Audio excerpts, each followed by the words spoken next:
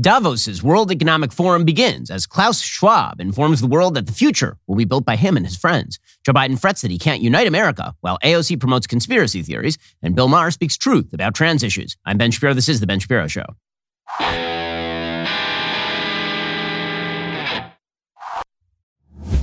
Today's show is sponsored by ExpressVPN. Thousands of my listeners have already secured their network data. Join them. ExpressVPN.com/Ben. We'll get to all the news in just one moment. First, the new numbers are in, and you're not going to believe this. Pure Talk is saving families even more money than previously thought. Listen to this. If you're still with Verizon, AT&T, or T-Mobile, your family could be saving over $900 a year.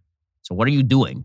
We're in the middle of an inflationary spiral in which your stock prices are going down and things don't look all that great. Why aren't you saving like $900 a year? With Pure Talk, you don't have to compromise. You don't have to compromise coverage with America's most reliable 5G network. You don't compromise on price. You can choose the plan and price right for you. You don't have to compromise on values. You'll be supporting a company whose customer service is right here in the United States and whose CEO proudly served our country. I made the switch. I think you should too. Unlimited talk, text, 6 gigs of data, just $30 a month, or you can get unlimited data with a hotspot and still save a fortune over the big guys. Go to puretalk.com, select a plan, enter promo code Shapiro, save 50% off your very first month of coverage. You can literally be switched over to Pure Talk service in less than 10 minutes. It's that simple. Go to puretalk.com, enter promo code Shapiro. You can get the same great coverage as one of the big guys, except they're doing so for a fraction of the cost and not paying for all their bad social media marketing. Head on over to puretalk.com, select a plan, enter promo code Shapiro, save 50% off your very first month.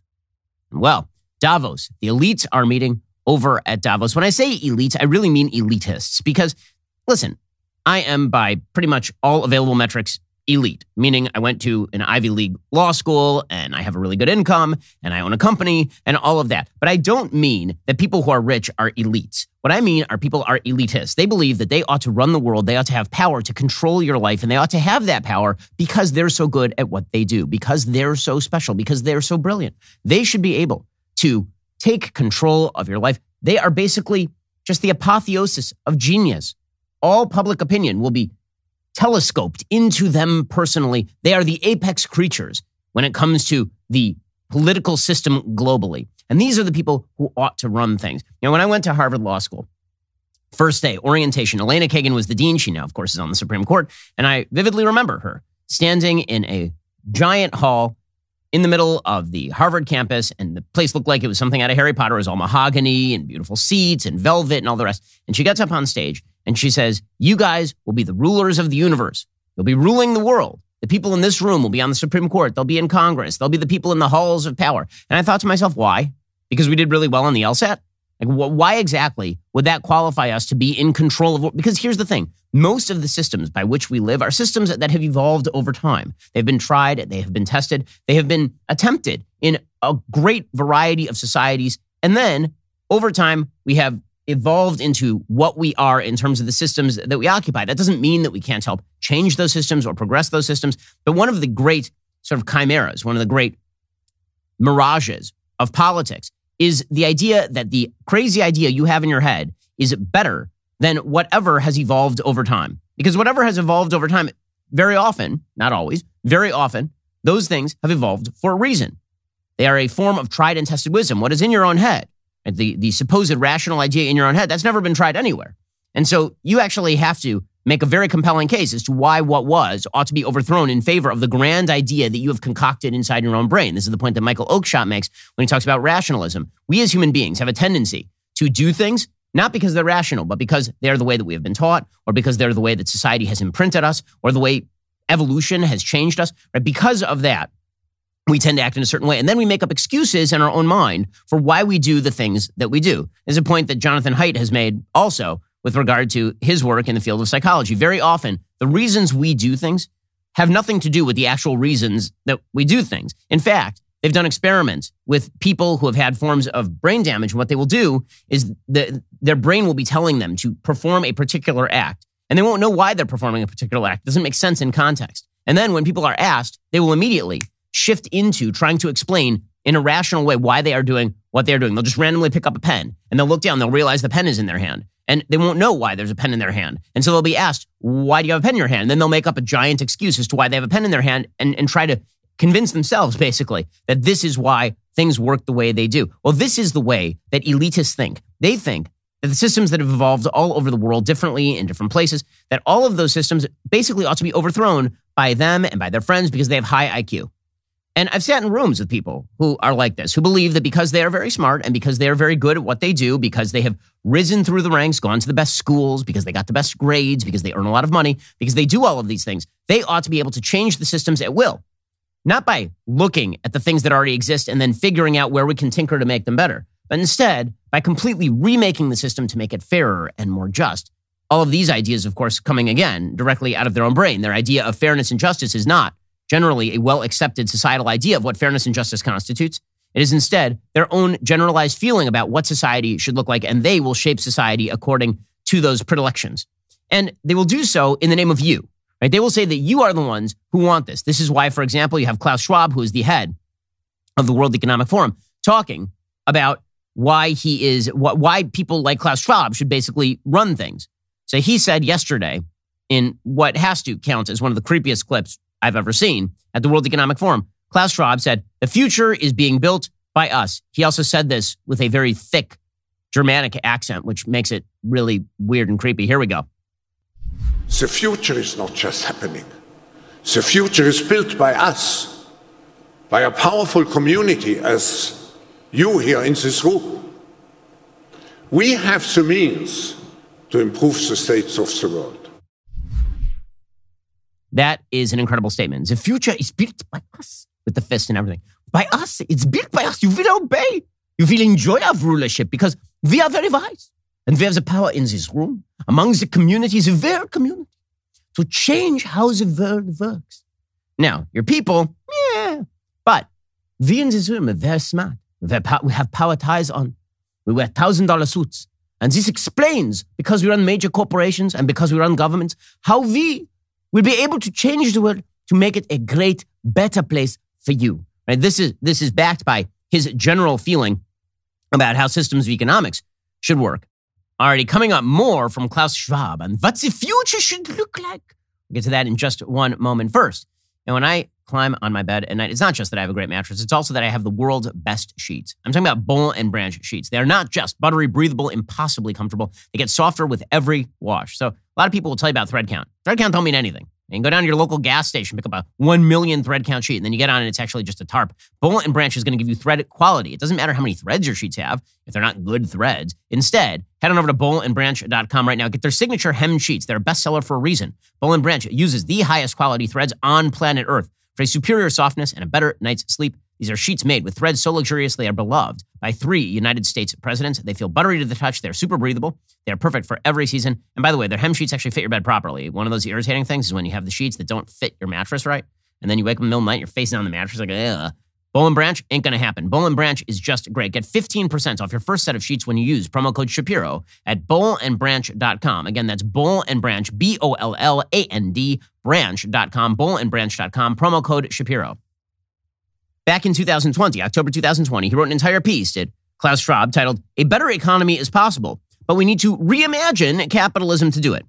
By reimagining capitalism, he means that he should be able to pick and choose winners and losers, and he should be able to dictate the rules of the game to everybody else. See, the thing about capitalism is F.A. Hayek, who's probably the greatest expositor of capitalism in human history, as F.A. Hayek wrote, capitalism is not a system that was quote-unquote designed. Capitalism is a system that arose over the course of centuries to allow people to keep the fruits of their own labors and then freely trade the fruits of their own labors. It's an evolutionary system. It's not something that people got in a back room and they're like, how do we benefit a small cadre of society? That's how Marxists think of capitalism. They think of a bunch of old white people smoking cigars in the back room, figuring out how they keep their own property, and then they came up with this system called free markets.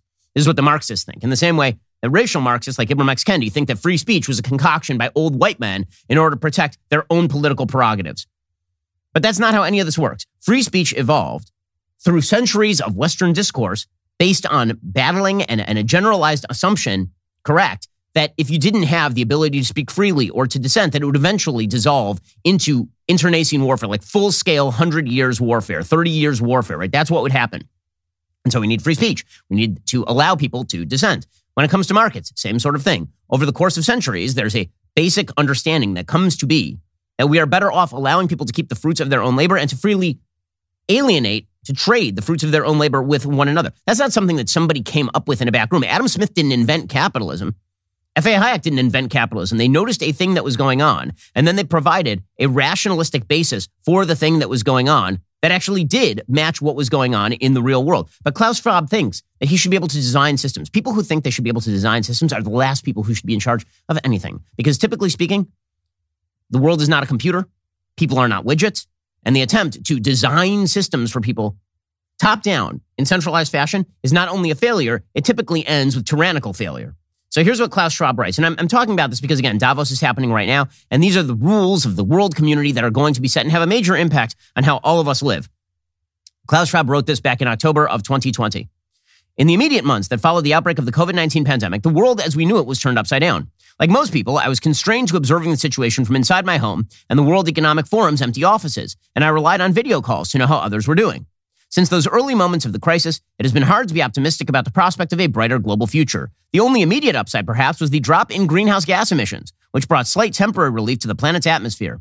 It shouldn't have come as a surprise that many started to wonder, will governments, businesses, and other influential stakeholders truly change their ways for the better after this, or will we go back to business as usual? Now, this language of stakeholders is a proxy for me and my friends. Okay, because normally, if you're the head of a corporation, you're answerable to creating a profit margin for the people who own shares in your company, which is good. It gives you a metric of success, as Milton Friedman suggested. Shareholder capitalism is the idea that you as a company need to take the interests of the people who actually own the company, the shareholders, into account, and then maximize your pursuit of making goods and services that people want to buy at the highest available profit margin. And this is your mission. Stakeholder capitalism is something else. Stakeholder capitalism is the idea that boards of directors should basically ignore their own shareholders in favor of people who don't have skin in the game, in favor of people who don't own stock, who aren't going to pay the price. Those people, you're supposed to make policy on their behalf. So now you are not answerable to your own shareholders. You're answerable to the world at large, which really means you're answerable to nobody because the world at large can't vote you out of position as the head of as the CEO of a major corporation. So when you say stakeholder, what you really mean is appointed king by nobody. But you get to claim that you're acting in everybody's interest. You're a benevolent dictator without answerability to your own shareholders because, after all, you're taking into account stakeholders beyond your own shareholders. So here is what Klaus Schwab wrote. He said, it's true, there are no easy ways out of this vicious cycle, even though the mechanisms to do so lie at our fingertips. Every day we invent new technologies that could make our lives and the planet's health better. Free markets, trade, and competition create so much wealth that in theory they could make everyone better off if there was the will to do so. But this is not the reality we live in today. And so one of the great dangers of the elitists, the people at Davos and company, is they always make it seem, always, that because they are high IQ, they have all the solutions. And if they have all the solutions, the only thing that separates us from utopia is the will to power. That's it. If you just had the will, if the American people, if the people of the globe more broadly could just access that will, then we could change the situation and utopia would arise. It's not a question of us not being able to do the things that we claim that we're able to do. It's not a question of the experts ever being wrong. It's always a question of just the willpower. And we see this in everything from COVID-19 policy to economic policy to international warfare. When it comes to the great geniuses in the room, they propose solutions. Their solutions generally fail because they are not in consonance with human nature or how people actually work. And then, when they fail, you get blamed because it was just that the will wasn't there, guys. If we had just tried harder, we could have fixed everything. So instead of Klaus Schwab saying, listen, free markets, trade, and competition are creating an enormous amount of wealth, maybe those things which are inherently decentralized. Free trade is inherently decentralized. Free markets, inherently decentralized, right? That is they're a leveling mechanism. Free markets are a leveling mechanism. It means there is no person at the top determining who wins and who loses. We all just go to work every day, and then things shake out how they're going to shake out. That is a leveling mechanism. It has created more wealth than any system in human history, and it has evolved to affect more and more in the globe in extraordinarily positive ways. Instead of saying maybe if we gave up more control, things would get better for everybody, it's if we could only harness the power of the 1.21 gigawatts of the global economy and then channel it into the flux capacitor, everything would be fine. And all it takes to make all of that happen is just the will. If we only had the will, then that would make things happen. More power to us. That's the only way you can manifest the will.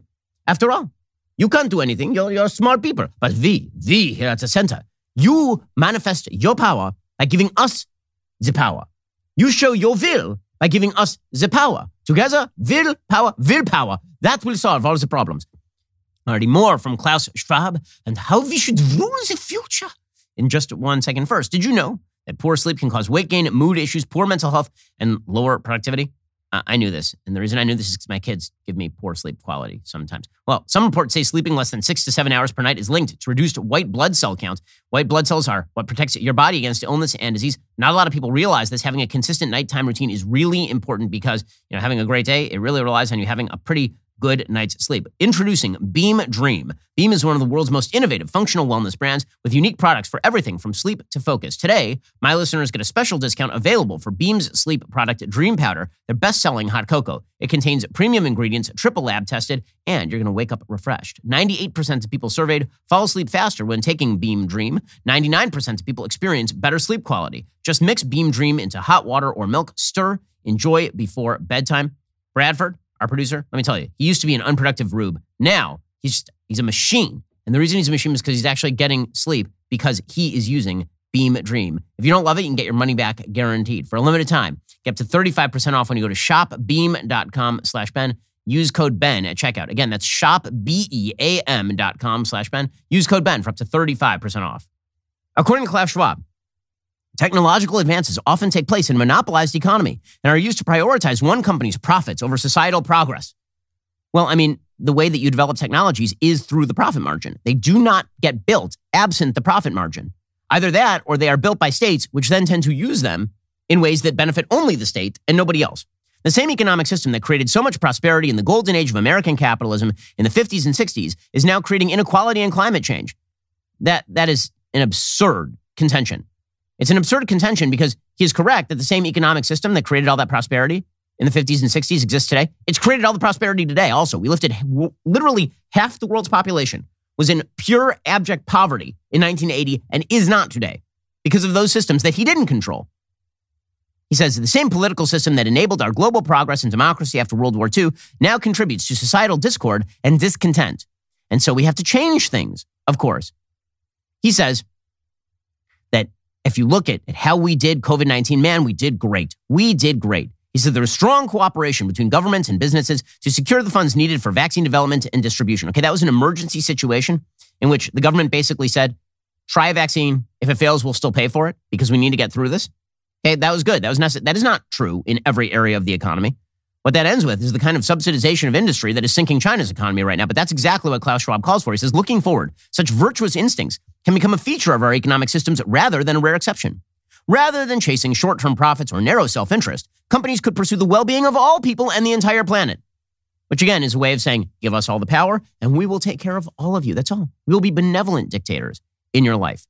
That's what we'll do. Building a virtuous economic system is not a utopian ideal, says Klaus Schwab, and this is from October 2020. Most people, including business leaders, investors, and community leaders, have a similar attitude about their role in the world and the lives of others. Most people want to do good and believe that doing so will ultimately benefit everyone, including a company's shareholders. But what's missing in recent decades is a clear compass to guide those in leading positions in our society and economy.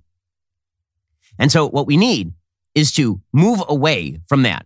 We need a more virtuous capitalist system.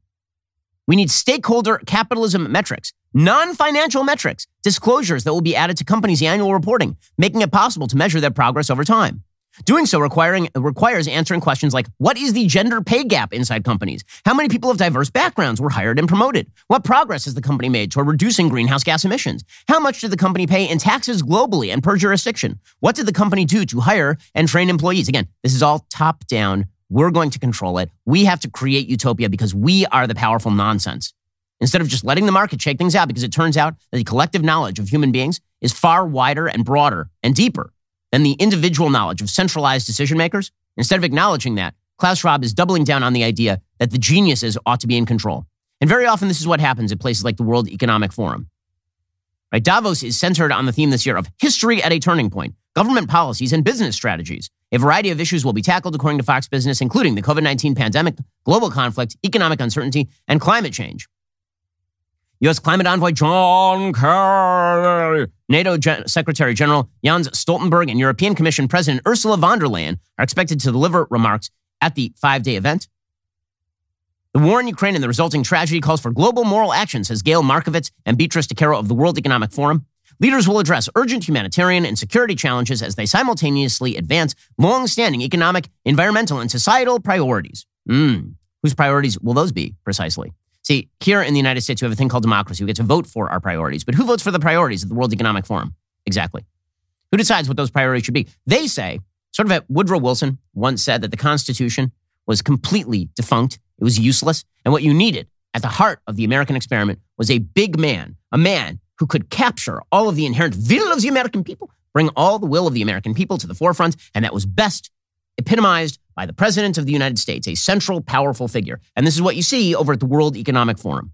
And this is what the future will be built by them. Well, here's the problem. The people who are talking about building our future scare the living hell out of me, and they should scare the living hell out of you. For example, yesterday at Davos, the Australian e-safety commissioner, Inman Grant, said that, it's time for us to globally recalibrate what free speech means. Again, notice, this is not a broadening of freedom. This is a narrowing of freedom so that elites like Inman Grant, elitists like Inman Grant, can decide what you ought to be able to say. We are finding ourselves in a place where we have increasing polarization everywhere, and everything feels binary when it doesn't need to be. So I think we're going to have to think about a recalibration of a whole range of human rights that are playing out online, from freedom of speech to the freedom to, to be free from online violence, or the right of data protection to the right to child dignity. Okay, what she's saying right there with all of these very wise people sitting there, literally King Solomon is sitting right next to her. When people who are sitting there nodding along, when you speak with a lot of people who believe themselves to be high IQ, in control, and they say, we ought to recalibrate things like free speech. You didn't invent free speech. No one gave you the power to recalibrate free speech. The fact that you are talking about doing this on an international stage with a lot of people who disagree about the limits of free speech should be a clue that this is scary stuff. Whenever you have these international institutions that get together, there's a famous line from a Leon Uris book in which he says that international law is that which the virtuous studiously ignore and the evil just ditch. That's basically the idea, is that if the virtuous refuse to enforce it, international law, because enforcing it actually requires cost, and the evil simply ignore. But what international law really does is it sets a backdrop against which all global conversation is now supposed to happen. That's really what these international institutions are about. Because again, all this has to be implemented top down in these countries by separate governments. All the acts have to then be adopted. But the goal is to reshift the Overton window in terms of what is acceptable and what we should all be striving for. And that's why these international convocations are really quite frightening in the way they address these issues. And we should be a little frightened of them. Alrighty, in just 1 second, we are going to get to the London School of Economics writing about what the WHO is doing in terms of this pandemic treaty. First, you're spending a lot of money on gas right now, like a lot of money. I filled up the tank the other day and it cost me well over $100. It's just crazy, which is one reason why I'm using that free Upside app. You should be too. My listeners are earning cash back for every gallon of gas every time they fill up. Just download that free Upside app in the App Store or Google Play right now. Use promo code Shapiro for 25 cents per gallon or more on your first fill up. Cash back. Do not pay full price at the pump anymore. Get cash back using Upside. Download that app for free. Use promo code Shapiro for 25 cents per gallon or more on your first tank. You can earn cash back at grocery stores, restaurants, and with takeout too. You can cash out anytime to your bank account, PayPal, or an e-gift card for Amazon and other brands. Just download that free Upside app. Use promo code Shapiro. Get 25 cents per gallon or more cash back on your very first tank. Again, use promo code Shapiro right now. That is promo code Shapiro right now when you use that free Upside app. And when you use that promo code, you're going to get 25 cents per gallon or more cash back on your first tank. It's doing more for you when it comes to the gas prices than the Biden administration is doing. Get that Upside app today. Promo code Shapiro, 25 cents per gallon or more cash back on your very first tank of gas. Which brings us to the WHO. So there's been a lot of talk about the WHO proposing a new pandemic treaty. And it's not clear what the hell's going to be in this thing. It's supposed to be a global pandemic treaty. There's a piece over at the London School of Economics from a wide variety of sources. Makey Voss, Claire Wenham, Mark Eccleston Turner, Bianca Dettering, March 30th, 2022, a new pandemic treaty, what the World Health Organization needs to do next. Well, some would say that the World Health Organization needs to be disbanded and that you need an actual league of democracies to enforce its will when it comes to information sharing. The WHO has been an enormous failure. And they literally had one job, to stop a global pandemic. Not only did they fail to stop that, they also provided cover for the world's most evil government at this point, the Chinese government, which engages in vast human rights privations, which steals technology, steals intellectual property, massively expands its military footprint, subjects 1 billion people to abject tyranny. And the WHO just bent over backwards for those people and lied on their behalf. But the WHO now wants to draw some new international rules. Now, those international rules, it's not clear how quote-unquote binding they're going to be. Okay, because when it comes to international treaties, typically the way that it works in American domestic law, there are two types of international agreements. There's executive agreements, and then you have treaties. Treaties are how all international agreements are theoretically supposed to be done. If you read the treaty clause of the United States Constitution, typically what you're supposed to do is submit to the Senate for 2/3 approval any treaty that you sign with a foreign country. However, of late I mean by the last 50 years or so, what instead you have is presidents who just adopt executive agreements. And then the idea is that we are going to have congressional legislation with a simple majority vote that is called enabling legislation that basically just crams down the treaty provisions on the American domestic political scene. So you no longer have to get 2/3 approval. Now 50+1 will do it.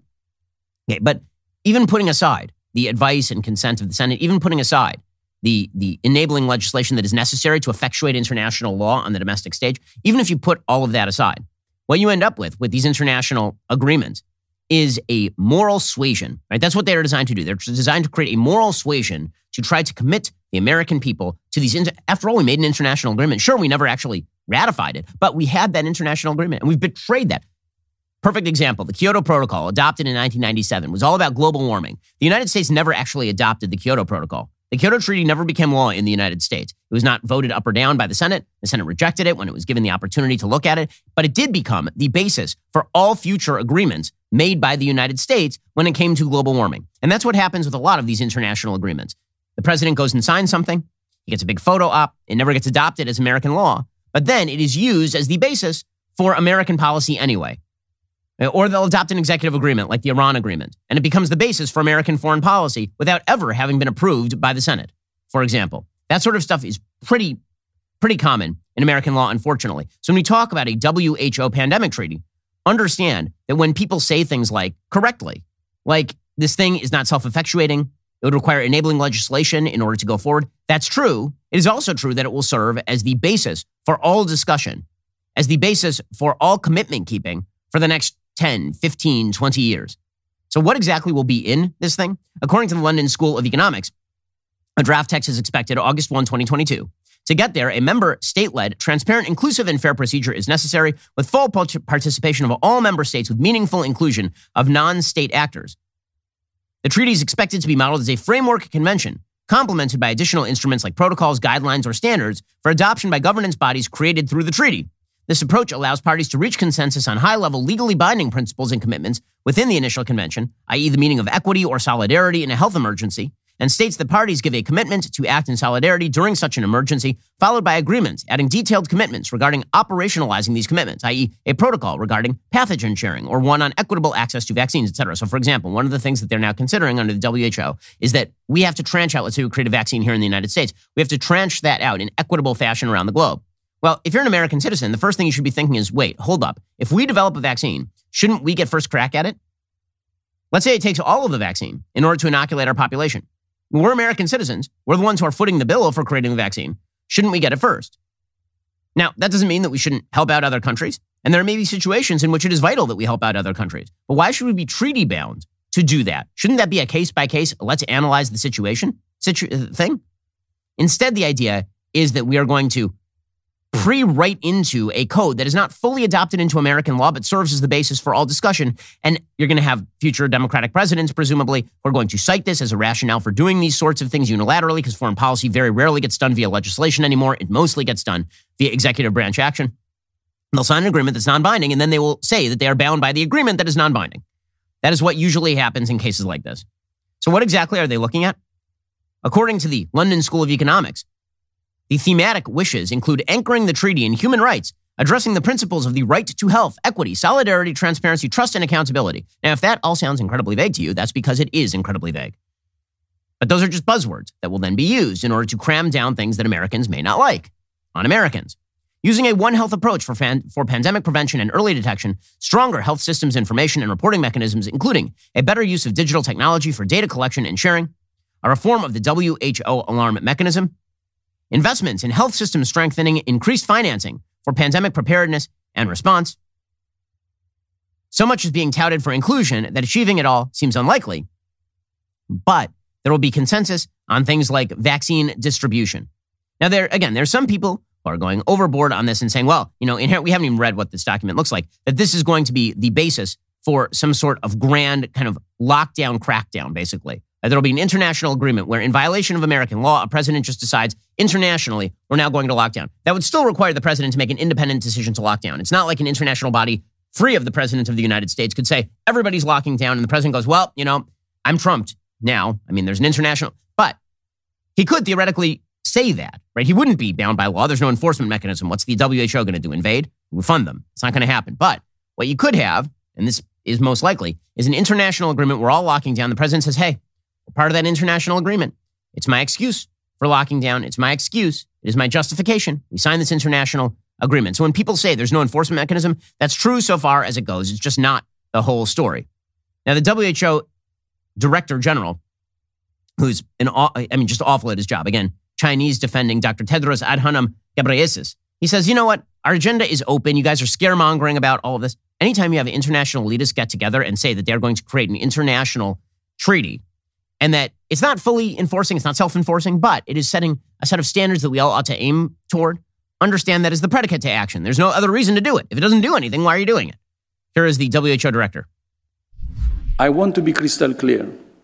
WHO's agenda is public, open, and transparent. WHO stands strongly for individual rights. We passionately support everyone's right to health, and we will do everything we can to ensure that the right is realized. Okay, well, no, you don't support that, which is why the WHO, again, covered for the Chinese government. Meanwhile, the WHO Director General, he also said, we are building an overarching global legal framework. So again, if you're not building anything, why do you say you're building something? We need adequate and efficient financing domestically and internationally. We need a stronger and sustainably financed WHO at the center of the global health security architecture. And I will return to this in a few moments. Again, when all these folks get together, very rarely something good happens. And meanwhile, speaking of wealth redistribution, over at Davos, Oxfam spoke, the international charity, and they said it was time for a global wealth tax to support the less fortunate. A one-time global wealth tax. They never mean one time. According to Oxfam Executive Director Gabrielle Boucher, quote, billionaires are arriving in Davos to celebrate an incredible surge in their fortunes. The pandemic and now the steep increase in food and energy prices have simply been put a bonanza for them. Well, I mean, that's weird because most of the people who are heavily invested in the stock market took a massive hit over the course of the last couple of months. Meanwhile, decades of progress on extreme poverty are now in reverse. Millions of people are facing impossible rises in the cost of simply staying alive.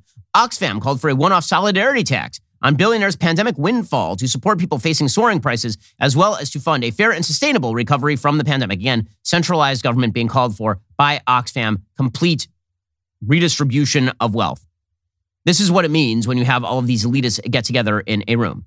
And unfortunately, this is what you get when you have elitists on the American stage, right? The generalized mechanism by which the left wishes to effectuate its policy in the United States looks somewhat similar to the international mechanisms that are being forwarded by people like Klaus Schwab or like the head of the WHO. The idea is give us all the power, and then all that separates us from utopia is the will to do what is necessary. Why won't everyone get out of our way? Why won't there be unity?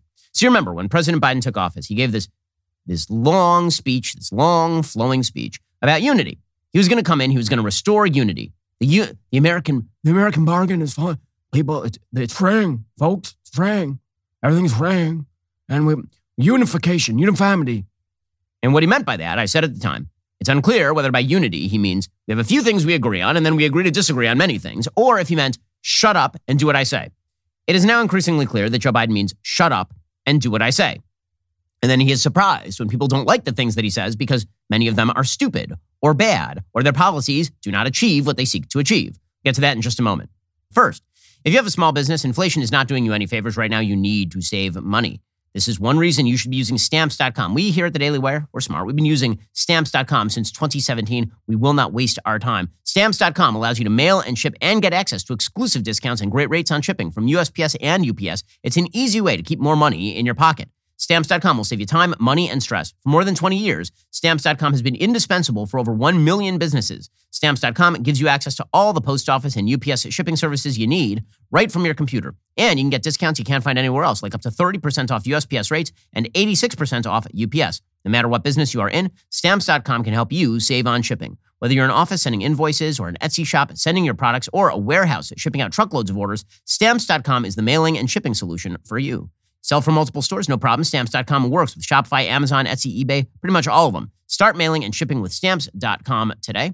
Keep more money in your pocket every day. Sign up with promo code Shapiro for a special offer that includes a 4-week trial plus free postage and digital scale. No long-term commitments, no contracts. Just head on over to Stamps.com, click that microphone at the top of the page, enter code Shapiro. Alrighty, folks. Well, as you know by now, the event of the summer, Backstage Live at the Ryman. We are back, better than ever, June 29th at the historic Ryman Auditorium in Nashville, Tennessee. Due to historic demand, we've opened up some more tickets to the event, so there is still time to get in on the fun and watch your favorite Daily Wire hosts, you know, me, live and unfiltered. What is Backstage Live like? Glad you asked. Check it out. Welcome to the Daily Wire Backstage Live at the famous Ryman Auditorium. It was amazing. We were in the presence of greatness. The energy of having everyone on the same page was amazing. If your family member is still waiting for Fauci to give them permission to leave their house, it might be time to cut that off. I'm actually pretty excited to meet all of them. I love everybody's opinion individually. I don't have a favorite. I like them all. If I had found out a way to make football players cry in high school, my high school experience would have been a lot. I'm just excited to be here and be surrounded by like-minded people and to just, feel that energy. Who should we remove from office? One politician, the most powerful politician in the country. Dr. Fauci. What are you talking about? We're doing culture here. I'm so thrilled to see this happening. If they say to half of the country, you can't, that half of the country needs to say, screw you, we will. Backstage Live happens right here in Nashville on June 29th. Get your tickets now. This year, we are going even bigger, hopefully without Michael Knowles and Jeremy Boring playing music. I keep hoping that's not going to happen, and then I think it'll probably happen. Get your tickets for Backstage Live today at dailywire.com/Ryman. You're not going to want to miss it. Got some surprises for you. You're listening to the largest, fastest growing conservative podcast and radio show in the nation.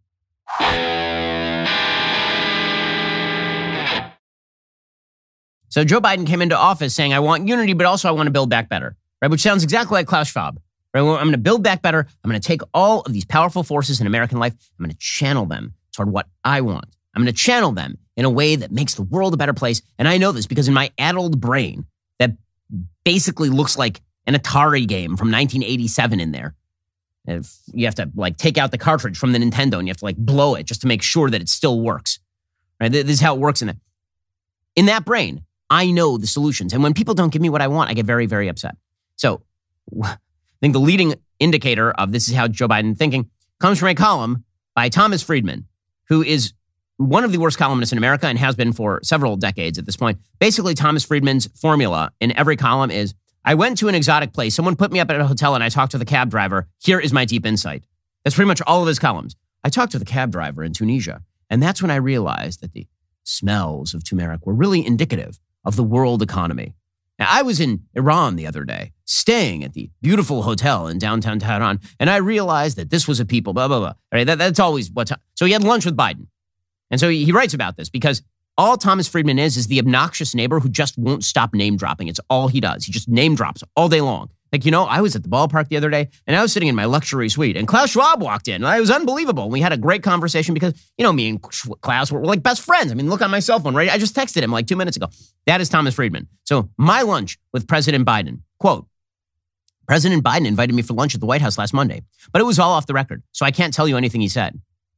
So what are you writing about this for? Who gives a shit? What? Who does it? He's just a dumbass, Tom Friedman. Well, I was speaking with the President of the United States, but what we talked about was super secret. So I'm mentioning it just to show you that I know an important person, but I can't tell you what he said. But now I'm going to tell you a little what he said. I can tell you two things, what I ate and how I felt after. I didn't realize that we were going to get a full-on column about your digestive tract, but here we go. I ate a tuna salad sandwich with tomato on whole wheat bread with a bowl of mixed fruit and a chocolate milkshake for dessert. That was so good, it should have been against the law. Wow. Well, that changes everything right there. What I felt afterward was this. For all you knuckleheads on Fox who say that Biden can't put two sentences together, here's a news flash. He just put NATO together, Europe together, the whole Western Alliance together, stretching from Canada up to Finland all the way to Japan to help Ukraine protect its fledgling democracy from Vladimir Putin's fascist assault. In doing so, he has enabled Ukraine to inflict significant losses on Russia's invading. Okay, can I just point out that Joe Biden brought up the rear on every one of these issues for several weeks here? I actually like what he's done on Ukraine for the most part, but to pretend that he is the one who mobilized Japan and Britain is silly. It's ridiculous. And Finland is applying for NATO membership because they border Russia, you idiot. But you did have a tuna salad sandwich with the President of the United States, and then you watched him poop in his Depends or something. It has been the best performance of alliance management and consolidation since another president, whom I covered and admired, who is also said to be incapable of putting two sentences together, George H.W. Bush. Alas, though, I left our lunch with a full stomach, but a heavy heart.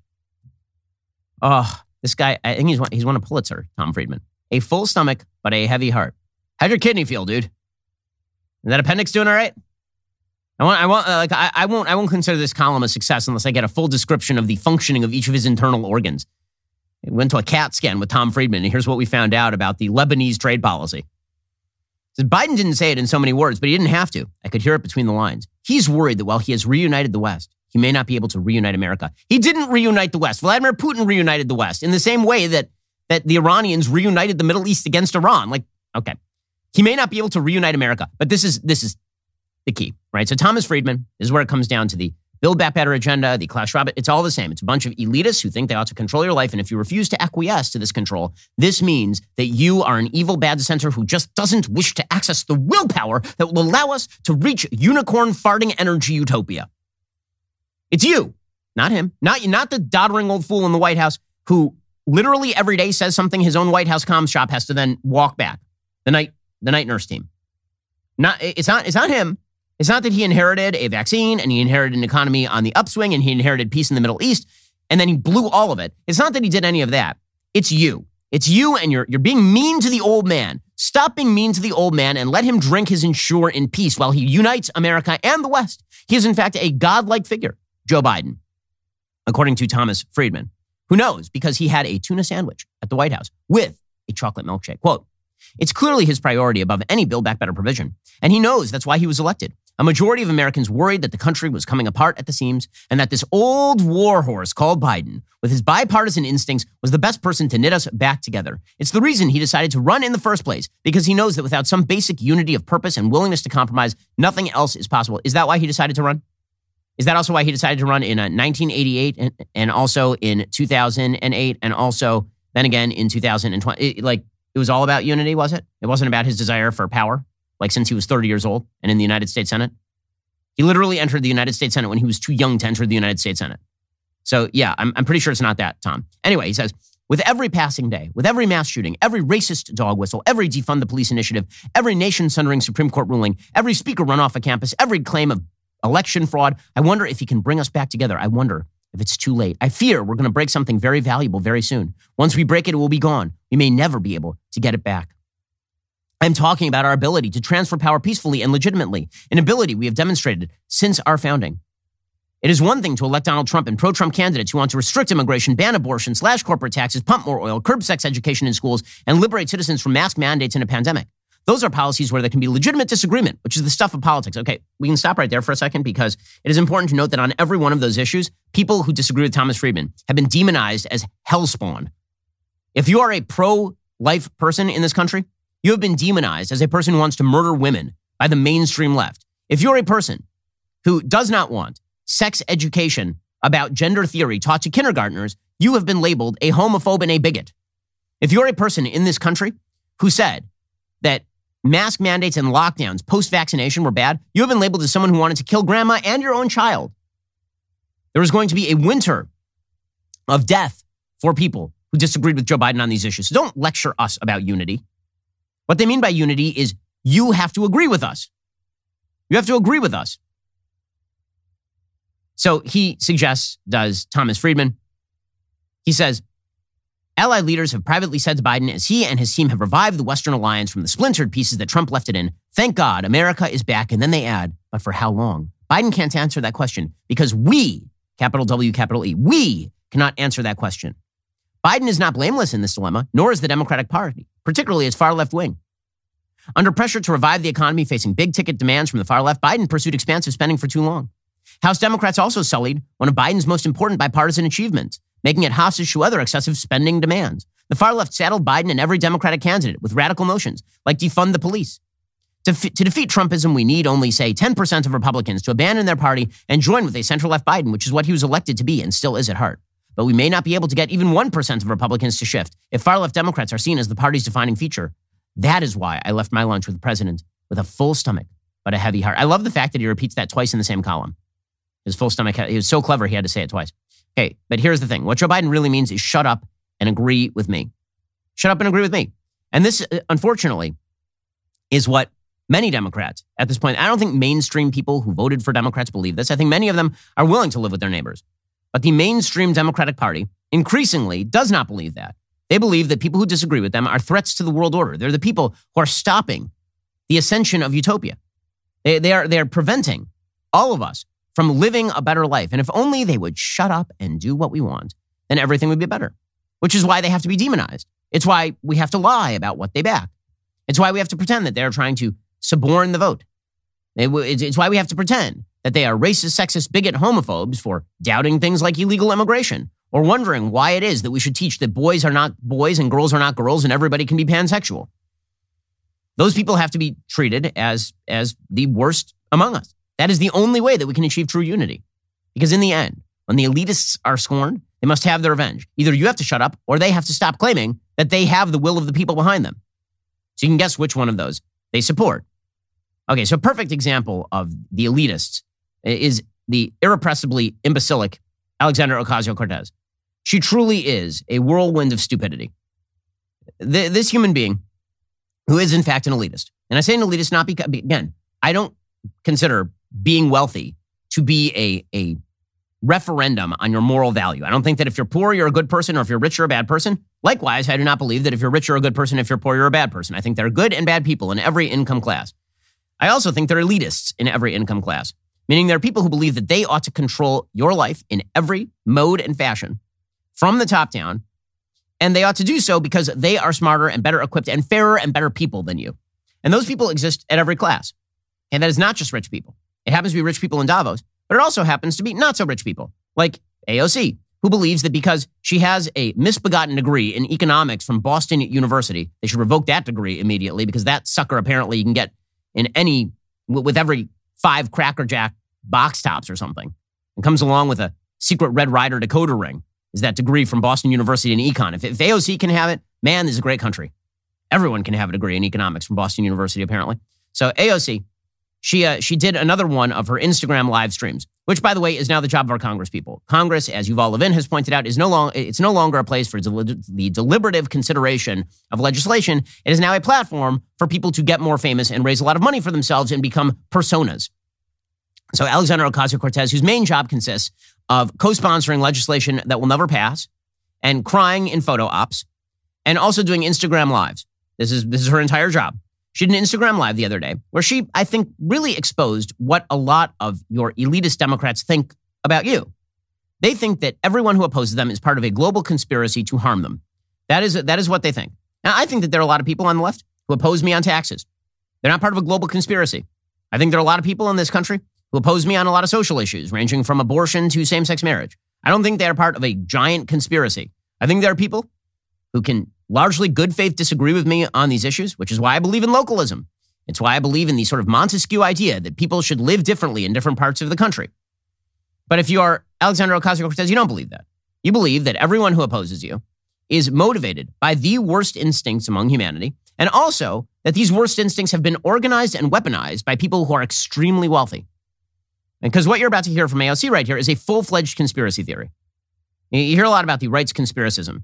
And there is conspiracism on the right, no doubt. But the conspiracism that is promoted by AOC here, and just taken as for granted, nobody even comments on this, is truly wild. So this is right after the Buffalo, New York shootings. This happened a couple of days ago. She went on her Instagram Live wearing this shirt that has a picture of an ice machine that says on it, abolish, that says abolish ice. Get it? Get it? She also doesn't like ice because it's very cold, as we found out from another one of her Instagram Lives. Not kidding. That was a thing that happened. So AOC decides that she's going to describe how the Buffalo, New York shooter is not an isolated incident, though statistically he is an isolated incident. Doesn't diminish the evil. To point out that statistically speaking, this is an isolated incident in a country of 330 million people. She says it's not an isolated incident. This person's ideology is apparently, according to AOC, not rare. Not only is it not rare, it's well organized and well funded. So there is an attempt, presumably according to AOC, at actual genocide against black people, well funded and well organized by the right wing, including people, ironically, like me and Candace Owens, a Jew and a black person. So that's interesting. So here is AOC spewing out her conspiracy theory, complete with crazy eyes and air quotation marks. This is organized. He cites Tucker. These people have cited Tucker Carlson. They cited Ben Shapiro. They've cited Candace Owens as justification for their murders. And these are efforts that are being funded. They're being funded by billionaires. They're being funded by oligarchs. They're being funded by networks like the Koch brothers and the Mercers. They've got money, they've got weapons, they've got propaganda, they've got... This is an organized effort. She's Alex Jones. I'm sorry, she is. She's Alex Jones. She's Alex Jones to the left, and she is celebrated. She's on magazine covers. And then you wonder why there's no unity? It's because everyone who opposes the agenda is apparently an enemy of the state. Enemy of the people, right? You might say. So it is fascinating to hear people call for unity on the left while simultaneously feeding the alligator that is the AOCs of the world. But there is something in common, which again is the will to power, the real will to power, which is you give us the power and we will then do whatever we want to you. We will restructure the entire world system. This is what we'll do. Now, the problem is that Democrats, the left globally, they're running up against the fact that people are not into this sort of stuff. They're running up desperately against the fact that people have begun to buck this because, as it turns out, people sort of want to rule their own lives. And so all of the propaganda efforts are just falling apart. And they can continue lying to you about how they are doing you a service by doing what they are doing, but nobody believes them any longer. And increasingly, Americans are not being distracted by ancillary issues that may be important, but they're not willing to continue to sign a blank check for politicians to do what they please while undermining their own well-being. Perfect example of this is what is currently happening in Ukraine. So I'm a big backer of the United States supporting Ukraine with heavy military weaponry. I think it depletes Russian forces, which is good. I think that it prevents Russia from becoming more aggressive on its own borders. I think it acts as a signal to China that we will prevent them from doing the same with Taiwan. I think all of those are good things. I also think that the American people have to have some sort of end plan here. Because if there's no end plan, you can't expect the American people to continue funding this thing to the tune of $40 billion. You don't know where any of that money's going, by the way. Right? There's no watchdog on it. You can't expect the American people to do that while continuing to watch inflation rates rise and watch their economic futures collapse. They're not willing to do that. And that's not the American people not being sympathetic. The American people are overwhelmingly sympathetic to the Ukrainian military efforts against the Russians. What it means is that they want the government to walk and chew gum at the same time. You want to support the Ukrainians, that's fine. But we also aren't going to simply allow you to use what's happening in Ukraine as an excuse for your own bad governance, which is exactly what the Biden administration is doing. According to a new AP poll, Americans are now less supportive of punishing Russia for launching its invasion of Ukraine if it comes at the expense of the U.S. economy, a sign of rising anxiety over inflation and other challenges, according to a new poll.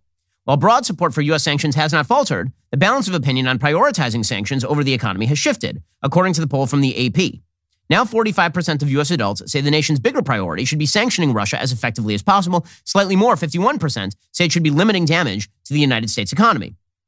In April, those figures were reversed. In March, shortly after Russia attacked Ukraine, a clear majority said the bigger priority should be sanctioning Russia as effectively as possible. In other words, the American people aren't willing to hear Joe Biden use Ukraine as an excuse for his bad economic policy. That's really what this is about. If they believe that Joe Biden was doing the best he could for the economy and wasn't just blaming Vladimir Putin for everything bad, they might be more willing to countenance the idea of sending billions of dollars to Ukraine. But when the billions, that's Joe Biden's fault. When Joe Biden says, we have to spend billions of dollars in Ukraine and sanction the Russians, and yes, it will hurt the American economy, and that's really what's costing us this.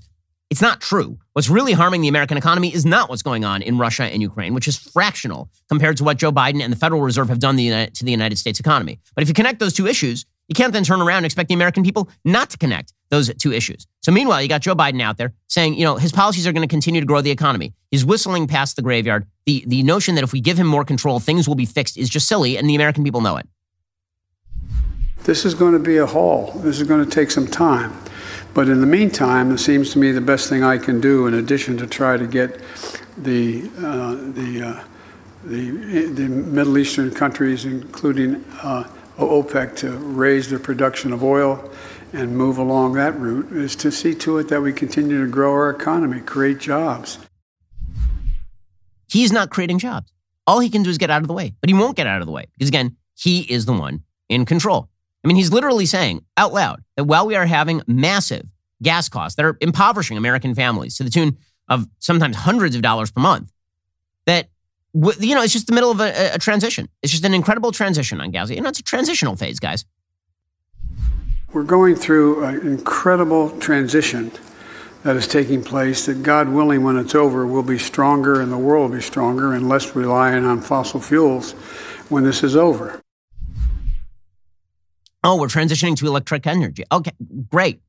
Joe, again, the idea, if only you guys had the willpower, he would get us out of all of this. Meanwhile, when it turns out that he's created the crisis, it's still not his fault. So the FDA under Joe Biden not only shut down a plant that there so far is not real evidence produced the bacteria that led to the death of a couple of kids in Michigan. They shut down one of the big formula plants in the United States. And then they didn't alleviate any of the formula shortages by allowing the shipping of formula from Europe, right, by getting rid of FDA regulations. Instead, now Joe Biden is doing like emergency flights of formula. Quote, this is him tweeting, "Folks, I'm excited to tell you that the first flight from Operation Fly Formula is loaded up with more than 70,000 pounds of infant formula, about to land in Indiana. Our team is working around the clock to get safe formula to everyone who needs it." So first of all, I don't know who named Operation Fly Formula, but it sounds gross. I'm not interested in my kid having fly formula. But in any case, 70,000 pounds of formula is like 1 day supply of formula. You know what you could do? Relieve the regulations. But now you have Kamala Harris, who is saying that it's all their top priority. It's all their top, they're solving all your problems, guys. You're just too ungrateful to acknowledge it.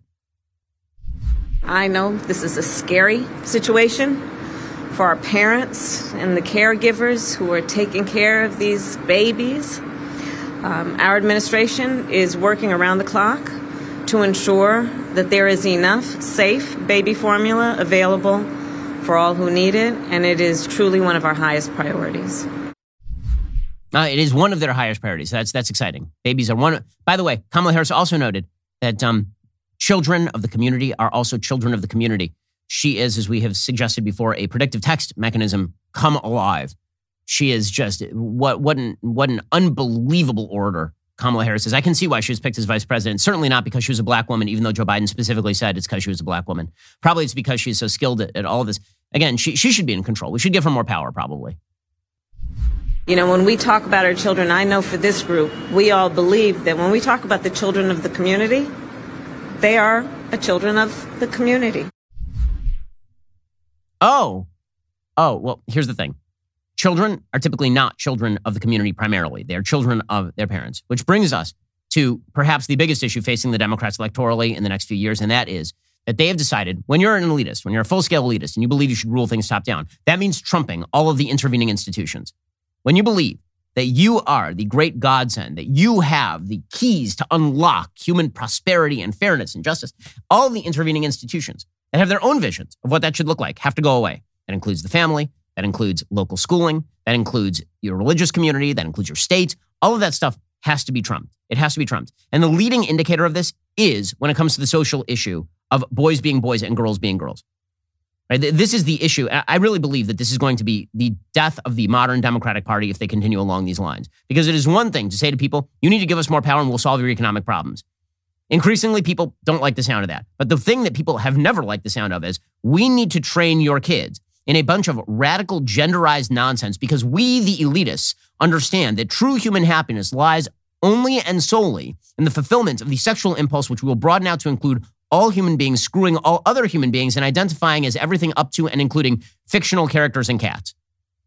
Right? This is their idea of what is going to solve the universe's problems. They keep running up against reality here, and it's going to be very ugly for them. I think we've reached the breaking point on this. So the bleeding indicator of them reaching the breaking point is Bill Maher. So Bill Maher is like mainstream, center-left, 1996 Democrat. That's what Bill Maher is. I mean, I've interviewed him. I know Bill. We're friendly. Okay, so Bill Maher on his show last week, he pointed out that the trans agenda to experiment on kids and to teach your kindergartners that they can be members of the opposite sex, that they magically can become members of that is a lie. It is not true. And it is a social contagion that is damaging children. Here's Bill Maher speaking what is just basic truth and would have been acknowledged as basic truth 3 years ago. But now your elitist class is telling you that if you say it, it means that you're a very bad person. Here's Bill Maher. The answer can't always be that anyone from a marginalized community is automatically right, trump card, mic drop, end of discussion. because we're literally experimenting on children. Maybe that's why Sweden and Finland have stopped giving puberty blockers to kids, because we just don't know much about the long-term effects. Although common sense should tell you that when you reverse the course of raging hormones, there's going to be problems. We do know it hinders the development of bone density, which is kind of important if you like having a skeleton. I mean, Bill Maher is saying this stuff. Again, you elitists, you can continue preaching what you're preaching. Economically, socially, it ain't going to hold. He continued along these lines. He got a little more graphic. If this spike in trans children is all natural, why is it regional? Either Ohio is shaming them or California is creating them. If we can't admit that in certain enclaves there is some level of trendiness to the idea of being anything other than straight, then this is not a serious science-based discussion. It's a blow being struck in the culture wars using children as cannon fodder. I don't understand parents who won't let their 9-year-old walk to the corner without a helmet, an EpiPen, and a GPS tracker. And God forbid their lips touch dairy. But hormone blockers and genital surgery, fine. Talk about a nut allergy.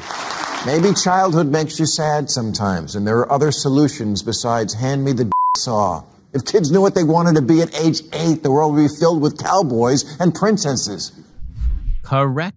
But the elitists in our society have decided that the only thing separating us from gender happiness is you handing them power.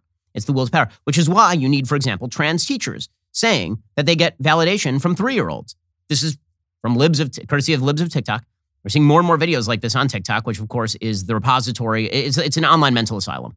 That's all it is. So here is a person explaining that he gets his validation from a bunch of 3-year-olds, and by he I mean she. So today was full of little happy gender euphoria moments. I got called Mr. Micah a lot today. Well, completely femme, and that was really heartwarming that the kids just got it.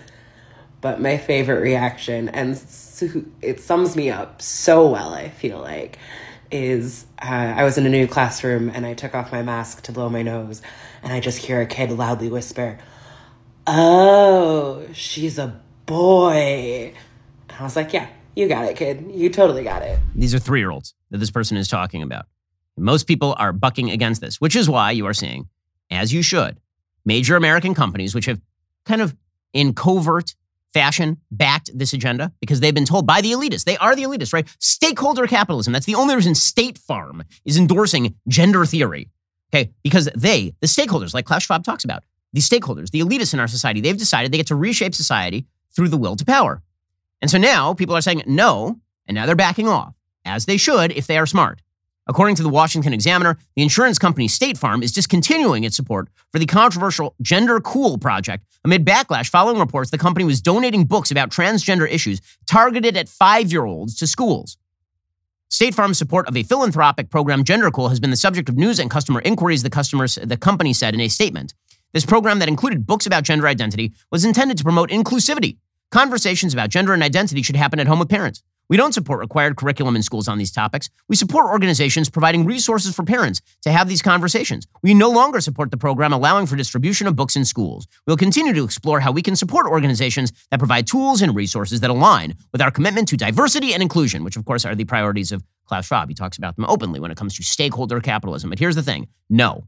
The answer is no. You can continue down this path. And by the way, a myriad of companies have decided that they wish to continue down this path. They will pay the price. It's not just State Farm. Allstate has done this. There are a bunch of major American companies that have nothing to do with gender theory. Allstate. These are car insurance companies, for God's sake. They sell house insurance, and they are telling your kids that they can be girls. If the elitists continue down this path, there will be You wonder why populism is rising? It's because you guys overreached. It's because you decided that you were in control of systems that you didn't create and didn't control, and now you want control of them. And the people of America, and by the way, all over the world, are saying no. That's likely to have some deleterious effects, because when you seize control of good systems and then you attempt to twist the systems, sometimes the opposition takes the form not just to you, but of the entire system. And that's a problem. When you pervert the system, when you say what we're doing is stakeholder capitalism, then people say, we're not just going to oppose stakeholder capitalism, we're going to oppose capitalism broad writ. That's a problem. But the attempt to wrest power away from the people who say that they ought to control you, the people who say that they ought to build the future, that is not misbegotten. It is widely appropriate at this point. In fact, it's beyond the point where it became appropriate. We're several decades beyond that. All right, we'll be back here later today with additional content. In the meantime, go check out one of our newest podcasts, Morning Wire. Today's episode is available right now on Apple, Spotify, or wherever you listen to podcasts. Make sure to tune in. I'm Ben Shapiro. This is The Ben Shapiro Show.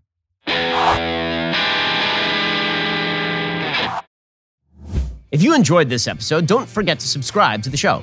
Help spread the word about The Ben Shapiro Show by giving us a 5-star review and sharing the show with a friend. We're available on Apple Podcasts, Spotify, YouTube, or wherever you get your podcasts. And be sure to check out some of our other Daily Wire shows. The Ben Shapiro Show is produced by Bradford Carrington, executive producer Jeremy Boring, supervising producer Mathis Glover, production manager Pavel Wydowski, associate producer Savannah Dominguez Morris, editor Adam Sayevitz, audio mixer Mike Coromina, hair and makeup artist and wardrobe Fabiola Cristina, production coordinator Jessica Kranz. The Ben Shapiro Show is a Daily Wire production. Copyright Daily Wire 2022. John Bickley here, Daily Wire editor-in-chief. Wake up every morning with our show, Morning Wire, where we bring you all the news that you need to know in 15 minutes or less. Join me and my co-host Georgia Howe for daily coverage of all the biggest stories on Morning Wire.